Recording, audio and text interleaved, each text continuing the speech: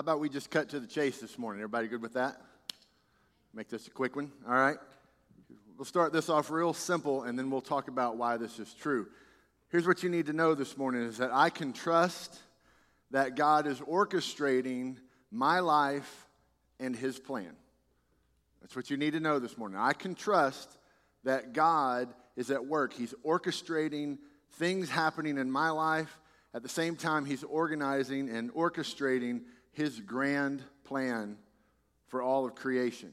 And God puts the two things together. He gives us opportunity and invitation to be a part of His plan. And when we choose to become a part of His plan and the things that He is doing, then we begin to experience life in a way that cannot be done on our own, in a way that can only happen when we're choosing to follow God. So I can trust that God is orchestrating my life and His plan. And if God is working, and you need to know this, if God is working, I'm fighting off an upper respiratory infection. So if I cough a lot today, just go, amen. He's praying. Okay, all right?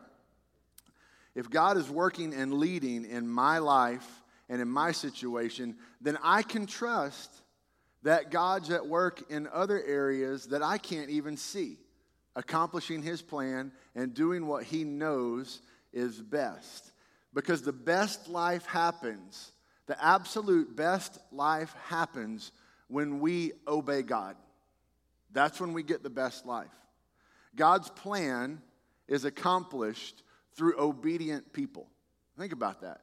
God's plan is accomplished through obedient people. You know, the stories that we see in Scripture, and they teach us this. We see many stories in Scripture where God is leading and people are following. We see some stories in Scripture where God gives an invitation and people choose not to follow.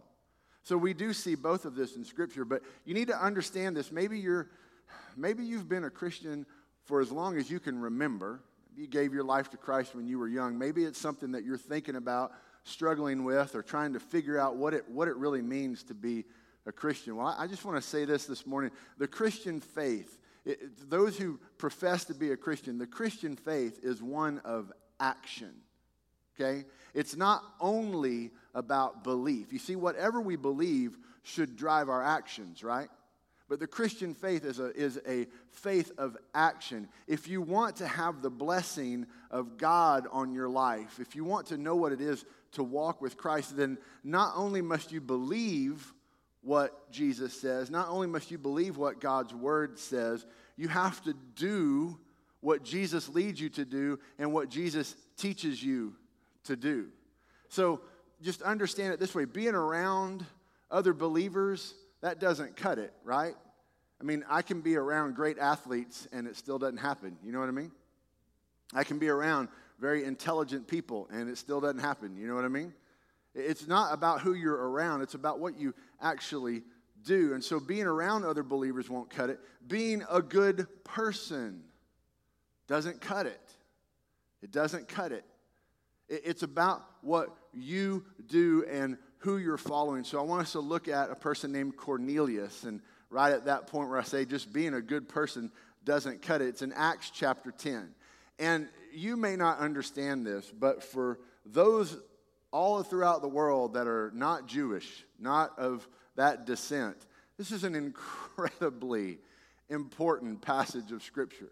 Because it's really at this point in time that we begin to see all out that God's loving plan of salvation is now being spread out just beyond those Israelites, just beyond that church that was started in Jerusalem. We see that God begins to share this everywhere. We'd seen bits and pieces of it, but man, right here it just really begins to come to fruition. Acts chapter 10, starting in verse 1, it says this: There was a man in Caesarea named Cornelius, a centurion of what was called the Italian regiment. Now look at this, pay attention. Verse 2, he was a devout man. Devout man. And he feared God along with his whole household. He did many charitable deeds for the Jewish people and always prayed to God. So here we have this man who's a good person. He's a devout man. He's a God-fearing man. But yet, what's about to happen is going to take those things about this good person and actually bring to him and to all of his household and to those around and out to all the Gentiles salvation. It says in verse 3, about 3 p.m, he distinctly saw a vision of an angel of God who came in and said to him, Cornelius. Staring at him in awe, he said, "What is it, Lord?" The angel told him, "Your prayers and your acts of charity have ascended as a memorial offering before God. Now send men to Joppa and call for Simon, who's also named Peter. He is lodging with Simon, a tanner whose house is by the sea." When the angel who spoke to him had gone, he called 2 of his household servants and a devout soldier who was one of those who attended him. After explaining everything to them, he sent them to Joppa. So you see what's going on. You have a devout man. He's here in this one part of the world, and he's following God. And God comes to him in a vision and says, "I've got something that I need you to do." Now, I kind of chuckle at this every once in a while, because I think at times a lot of us would say, "Man, I wish God would come to me in a vision and share something with me." And we think, man, that would be great if God were to speak that directly. And then at the same time, I think if God were to come to us that directly in a vision, we'd go, "I'm not sure that was God." You know what I mean?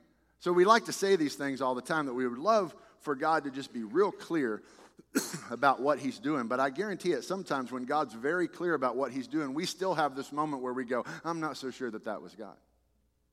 So here you have this man named Cornelius in one part of the world, and he's following God, and he's doing what he knows how to do. And this angel comes to him and says, "Look, I need you to send for Peter." Well, let's look at what's happening on the other side of the world. Because again, remember that I can trust God is orchestrating my life and his plan. And here we see this incredible story that not only is God doing something over here, he's doing something with Peter as well, because God wants to bring these things together. I'm telling you, I don't feel like I'm worthy of communicating this in a good manner this morning. You just need to see the bigness of this, is that when God's at work and he's working with people over here that don't even know that things are happening over here, and he's working over here with people that don't even know that things are happening over here, he is orchestrating this grand plan, and he's looking for people who are willing to be obedient and to follow him and see incredible things happen. So now we pick it up with Peter. In verse 9, it says, "The next day, as they were traveling and nearing the city, Peter went up to pray on the roof about noon. He became hungry and wanted to eat. But while they were preparing something, he fell into a trance. He saw heaven opened and an object that resembled a large sheet coming down, being lowered by its 4 corners to the earth. In it were all the 4-footed animals and reptiles of the earth, and the birds of the sky. And a voice said to him, 'Get up, Peter, kill and eat.' 'No, Lord, no,' Peter said, 'for I've never eaten anything impure or ritually unclean.'" What Peter's saying here is, no, Lord. There are these rules that you established, and I have not broken these things. I am following this, Lord. I am not going to do it. And again, the second time, the voice said to him, "What God has made clean, do not call impure." This happened 3 times, and suddenly the object was taken up into heaven. You know why I love Peter? I mean, it always seems to take him 3 times to get something, doesn't it? It's just like, "Peter, come on, you don't get this the first time. No, let's do this." "Okay, Peter, it's finally." And that just makes me feel a little bit good, because sometimes I don't get it off the first try either. But this is what's happening. Here's the significance of what's going on. Cornelius is a Gentile. Jews and Gentiles don't mix. The Jews at this point in time are beginning to see that God's doing something big, but they don't really know what it is yet. The church is just following, and as they've been scattered since the death of Stephen, they've been preaching this gospel wherever they've gone. And the first place they went was to Samaria. Well, they were kind of half Jews, so we were okay with this. And then they start spreading out to these other places. But now God's beginning to do something. You see, Last week, we kind of ended the story of Peter, and where he was staying in the house of Simon the tanner, which we may have not really thought that was a big deal. But Simon's a tanner, which means he deals with dead animals. And Jews don't hang around dead animals. It makes them ceremonially unclean. And so you see this little thing in Scripture, and you go, well, that's kind of unique, because Peter, this devout, God-fearing Jewish man, is now he's staying in this house where there's dead animals around. There's something that's stirring here.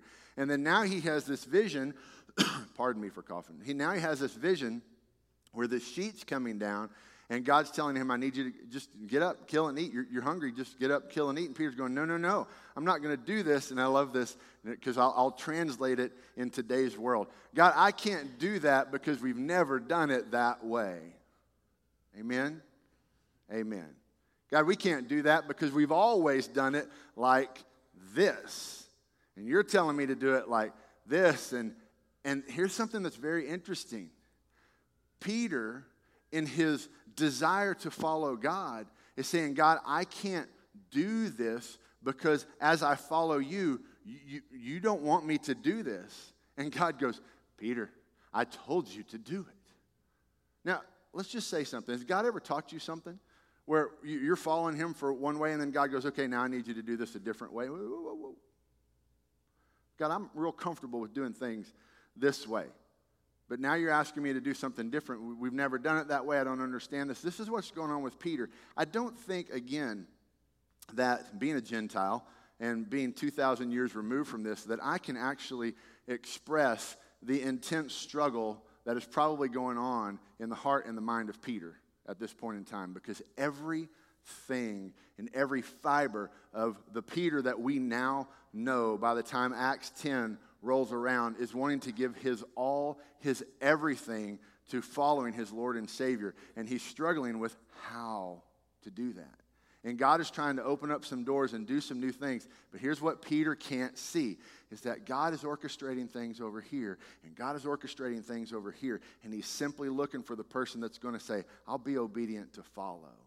You don't have to give me all the answers up front. I'll just do what you need me to do right now, and we'll see where this leads. That's a fun way to follow Jesus. Can I just tell you that? God, I'll just follow you wherever you lead, and we'll see where this turns out. I told you I was, and I actually did, and that's probably why I'm fighting off this respiratory infection. I said I was going to start running again. Dadgummit, I started running again this week. I had no earthly idea that there were that many hills in my neighborhood. I just wanted to share this with you, because as I'm running, you're going some ways, and you're going, this is easy. And then you turn around and go the other way, you go, oh, that's why that was easy. So I've learned the best way already. It's taken me 1 week. Here's the best way that you run up a really, really tall hill. You just look down, and you take this foot, and you put it there. And then you take this foot, and you put it in front of that one. And you take this one, and you put it in front of that one. And you just focus on what you're doing one step at a time. And you don't focus necessarily on the big picture all the time. And all of a sudden, you look up, and you're like, whoop, I'm at the top of the hill. That's how it works. There's really no other way to do it. I mean, I could sit at the bottom of the hill and cry all day long. I could get out the phone and go, Julie, I made it to the hill, but could you come get me right now? Because I don't want to do this. But sometimes God puts us in places and we're going, I don't understand how this is ever going to happen. How are we going to accomplish this? There's no way that we can do this. And God goes, will you just put that one foot in front? Yeah, there you go. Good job. Now, will you take the next one and go, oh, okay, good. Now, let's just keep walking one step at a time, and let's follow and let's see what's going on. You see, because I know that some of you are saying this morning that, Pastor, I really want to follow Jesus. I really do, but, and then you're going to have to fill in that blank. Because this is what Peter was doing. God, you're lowering this sheet. You're telling me to get up, and I would never do something like that. And some of us have these things in our hearts and in our lives where we say, I really want to follow Jesus, but... And there's this thing that stands in our way. Sometimes it's self-inflicted. Sometimes it's just a mountain that looks too hard to climb. And God is just encouraging us, take that next step. You see, whenever we face that crossroads in life, it's a mix of two things. You know that, right? It's a mix of fear and a mix of control. It's a mix of fear because we're just scared that, God, if I really give my all to you and I lay this all out and I follow you, well, what's going to happen? Things might change, okay? Honestly, we want change as long as it's happening in other people's lives, right? I mean, it's just the truth. You don't say that to be funny, and it's not just some saying, but you really, the more you think about it, is that people will look at life, they look at situations that are happening, they see the world that's going on, and they understand deep in their heart that, man, some things need to change about this. But for some reason, there's something inside of us that says, now, I need everything to change, but I need it to do like I want it to do. And so it's hard for us to see where all these pieces are going to fit together. And so sometimes it's just this fear of, well, how is this all going to work? And I don't know how this, and it may inconvenience me, it may make it hard on me. And so there's this fear, and there's the other side that's control. It's this mix of fear and control. Well, and we say this, well, God, I'll follow you, but can you tell me where this is leading? God, I'll follow you, but can you give me all the answers up front? God, I'll follow you, but can you guarantee me, can you put it in writing that this is all going to work out like I think it should work out? And that's not necessarily how it's going. And that's this point right here in Acts chapter 10 where things are beginning to stir together. And this is what I love. Everybody's uncomfortable. The Gentiles are uncomfortable. The Jews are uncomfortable. It's just an uncomfortable time because it's heading in a place where it's never gone before. And so finally, Peter gives in and he says, okay, God, I'll follow you. And so he gets up to go. And I want to read this. It's going to take us just a minute. But again, I think this chapter is so important. We're going to pick it up again in Acts 10, verse 17. It's not going to be on the screen. If you have your Bible or iPad or iPhone or whatever, you can follow along, or you can trust that I'm reading the correct words. Acts chapter 10, verse 17. It says, while Peter was deeply perplexed about what the vision he had seen might mean. Now, don't miss that. While Peter is still going, what in the world is going on? While Peter is still deeply perplexed about what the vision he had seen might mean, right away, the men who had been sent by Cornelius, having asked directions to Simon's house, stood at the gate. They called out, asking if Simon, who was also named Peter, was lodging there. While Peter was thinking about this vision, the Spirit told him, 3 men are here looking for you.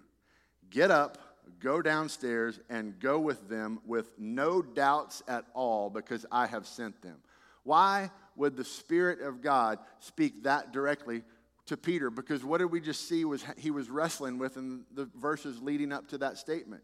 He's still thinking, what am I supposed to do? What does this vision mean? How am I supposed to go and follow? Guys, sometimes God uproots us from where we are, and he wants us to go and follow him to some place.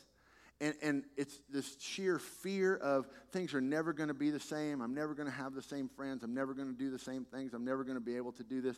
And it's this control of just going, no, I don't want to do that. I just want to stay here. I want to do these things my way. And we miss out on the wonderful, incredible things that God might be doing. Can I tell you something? God's moved me several times in life. I've never wanted to go, but I'm always glad I went. You understand that feeling? I mean, I've never been at a place in life where I've told God, just get me out of here. You know, I don't like it. No, everywhere I've been, I was like, I like this. I like my friends. I like the place. But then sometimes God begins stirring something, and he says, you need to go. You see, and we'd like to say, well, God, I'll go, but can you just tell me how all this is going to work out? And he just goes, I love this. He says, Peter, get up, go downstairs, go with them with no doubts at all, because I've sent them. Then Peter went downstairs and said to the men, here I am. I'm the one you're looking for. What's the reason you're here? They said, Cornelius, a centurion, an upright and God-fearing man who has a good reputation with the whole Jewish nation, was divinely directed by a holy angel to call you to his house and to hear a message from you. Peter then invited them in and gave them lodging. The next day, he got up and set out with them, and some of the brothers from Joppa went with him. The following day, he entered Caesarea. Now Cornelius was expecting them and had called together his relatives and close friends. When Peter entered, Cornelius met him, fell at his feet, and worshipped him. But Peter lifted him up and said, stand up. I myself am also a man. While talking with him, he went in and found a large gathering of people. Peter said to them, and listen to this, you know it's forbidden for a Jewish man to associate or visit with a foreigner, but God has shown me that I must not call any person impure or unclean. Can we just stop there for just a second? Peter had to be converted from his own prejudices and traditions before God could use him in a certain way. Church, we got to wake up. And we need to be converted from some of the prejudices and some of the ways that we look at and we treat people in our culture and in our world today if we're ever going to be able to be a light to them. It's just the truth. Sometimes we look at people who've chosen odd lifestyles or who've done different things, and instead of saying, how can I be a light to them, we just want to distance ourselves from them. And God needs to begin to work in our heart to be a light and to be able to stand in the midst of them and share the message of hope and the message of God's love and pray that they would be converted and they would be gloriously saved and that they would choose to follow Christ. You see, let's go back to what I said earlier. We love to get around and pray, God, I wish you would work in the lives of these people. But the Christian faith is one of obedience. And God works through obedient people. And so God wants to send each and every one of us out as a missionary. Whether it's a missionary to your school campus, whether it's a missionary to your family, or whether it's a missionary to go around the world and serve him, God is calling us to go and to follow him. And God is orchestrating something in your life. And you can trust that as God is orchestrating something in your life, he is also in the place that he has prepared for you, orchestrating things so that you can see his plan come together. And as exciting as that sounds for all of us, the only thing keeping us from taking that step of faith at times is fear of the unknown, fear of change, fear of not getting things the way that they used to be, or control. Control being, well, I don't know how it's all going to work out, or how this detail is going to come together, or how this detail is going to come together. And so we stay frozen at times because we're not willing to just step out on faith and say, okay, God, I'm going to go. Peter was honest when he showed up. I mean, he didn't pull any punches. He goes, look, you realize I'm standing in a room full of people that Jews, we don't really stand in a room full of, but God showed me that I'm supposed to be here. Wouldn't you say that there are places that Christians aren't very welcome today, but God's still calling us to go stand in those places and love on those people? And this is what we see. And had Peter never done this, it's very well possible that we wouldn't be here today. I mean, I'm sure God would have seen his greater will come out in some other way, but this is how it panned out. So he says, God has shown me that I must not call any person impure or unclean. That's why I came without any objection when I was sent for. So may I ask, this is what I love. So may I ask why you sent for me? Don't miss that. Peter shows up at the house and stands there and goes, all right, I got this far. This is what I know I'm supposed to do. Why am I here? That's exciting faith. And we love it for Peter, don't we? But sometimes for us, we go, I don't know that I'm into that. But man, this is just so exciting. Peter's just go, all right, I'm here. This is as far as I knew to go. If you ever go on a mission trip, don't ask what you're doing on the mission trip. Here's the answer to what you're doing on a mission trip. Whatever needs to be done at the point of time that you're there, that's what you're doing on a mission trip. Can I just tell you that? Can't tell you how many mission trips I've planned for, and we're going to do this and this and this, and we show up and they go, yeah, I don't need to do that anymore. We've got this thing that's happening over here. I need to do that. Amen. Let's just do that. And this is where Peter is. Okay, so Cornelius replied, I need to hurry up. Cornelius replied, 4 days ago at this hour, at 3 p.m, I was praying in my house. Just then, a man in dazzling clothing stood before me and said, Cornelius, your prayer has been heard. Your acts of charity have been remembered in God's sight. Therefore, send someone to Joppa and invite Simon here, who's also named Peter. He is lodging in Simon the tanner's house by the sea. So immediately I sent for you, and it was good of you to come. So now we're all in the presence of God to hear everything that you've been commanded by the Lord. So what Cornelius says is, well, Peter, you're here because God told us that you're going to come. I'm going to share this story I got to share with the mission team. I got to hear at a couple of weeks ago, I got to go to the Southern Baptist Convention, and I think I've shared this before. the International Mission Board does a commissioning service during the convention. They sent out 79 new missionaries to go all over the world. And I don't want to butcher the story, but David Platt, who's the head of the International Mission Board, was sharing a story about how God orchestrates some of these things sometimes. And if you think that this is just a story for back then, let me tell you something that happened just in this last year. He said there was a missionary who had some people who were working with him from the local area in which they were, and they were working together, and one of the locals was about to be heading home, but there was a storm coming. And as the story goes, he says the local said to the missionary, well, do you have some clothes that I can borrow, because I'm on a motorbike and I'm heading and there's about to be a storm and I don't want to get my clothes all messed up. So the missionary reaches into a bag, all these guys, he goes, okay, here. And he hands him just a plain white shirt to wear. So he's just got this plain white shirt on. And he begins his trek back to his house.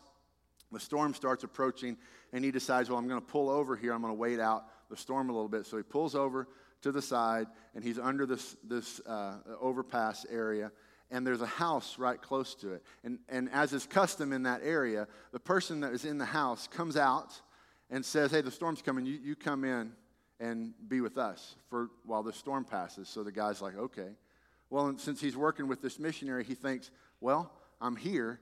I might as well share the gospel. And this is in a country that's a Muslim country. And so he's sitting with this Muslim family around the table, and he shares the gospel. And he asks, well, would you like to accept this? And the man says, yes, we'd like to accept that message. And so the missionary man goes, oh, hold on a minute. That was a little too easy. You ever had one of those moments too? God does something, and you go, that was a little too easy. And so he said, I just have to ask, do you really understand the decision that you're making? This Muslim man sits across the table, and guess what you don't understand is that for about a week I've been having dreams. And in these dreams, the person has told me that the man in white is coming to share with you the way of salvation. And last night I had a dream, and he said you'd be here today. So I know that I'm supposed to accept this message. Is that not incredible? God still works in these ways today. We don't see it sometimes because we have fear of moving forward, or we have control, or we want to do things, or we're lost in the way that we've always done things. And I love what Peter said. Peter's just like, I'm here. I got this far. Now what? That's when life and faith gets exciting. And so I want to just tell you, Peter, verse 34, he says this. Let me read this and I'll share with you that. Peter began to speak. He said, now I truly understand that God doesn't show favoritism. But in every nation, the person who fears him and does what is right is acceptable to him. He sent the message to the Israelites proclaiming the good news of peace through Jesus Christ. He is Lord of all. You know the events that took place throughout all Judea, beginning from Galilee after the baptism of John, how God anointed Jesus of Nazareth with the Holy Spirit and with power, and how he went about doing good and healing all who were under the tyranny of the devil, because God was with him.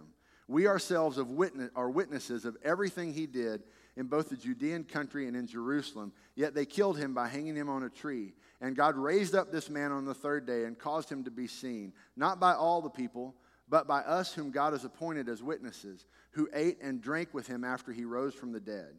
He commanded us to preach to the people and to testify that he's the one appointed by God to be the judge of the living and the dead. All the prophets testify about him.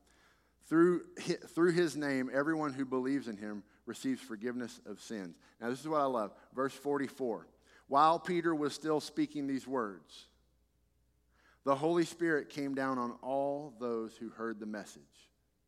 The circumcised believers, that means the Jewish believers, who had come with Peter were amazed because the gift of the Holy Spirit had been poured out on even the Gentiles, for they heard them speaking in other tongues and declaring the greatness of God. You see what happens is Peter, even while he's speaking, is probably still kind of wondering, like we would be, am I doing exactly what God wants me to do? So God answers it this way. He says, the same thing that I poured out on you at Pentecost that started this whole thing, I'm just going to pour it out in front of you again so that you can see that this is by my power and by my word and by my will that these things are happening and are going out. So here's the lesson that we need to learn again this morning. Some things in life can only be seen clearly in hindsight, right? Some things in life can only be seen clearly in hindsight. And if we're waiting for God to cross every T and dot every I before we're willing to take a step to follow him, then we're never going to see God move in our life the way that he moves in the book of Acts. Because these people in the book of Acts are saying, okay, God, I understand it this far, so I'll take this step and I'll follow you. So just think, if Peter had stuck to his traditions instead of following God. Even as a follower of Jesus, like we said, Peter had to have some heart change to obey. He had to give up control. He had to give up some prejudices. He had to give up some past ways of thinking about things, and he had to trust God. So what we need to come to the place this morning to ask ourselves is, are there areas in my life, or are there people, or are there things that I just have some struggles with that God needs to convert my heart so that I can follow him? Are there some things that just need to change inside of me so that I can live a life of obedience? Because the bottom line question for each and every one of us today is simply this: will I follow him? Will I follow him? That's your question. That's my question. Whatever God is orchestrating in your life, you can trust that he's orchestrating somewhere else as well. And if you will follow him and obey, you will see these things come together in a way that is just amazing. And we'll see God working in our lives today just like we see him working in the book of Acts. And it will be an exciting and a bold and an incredible faith.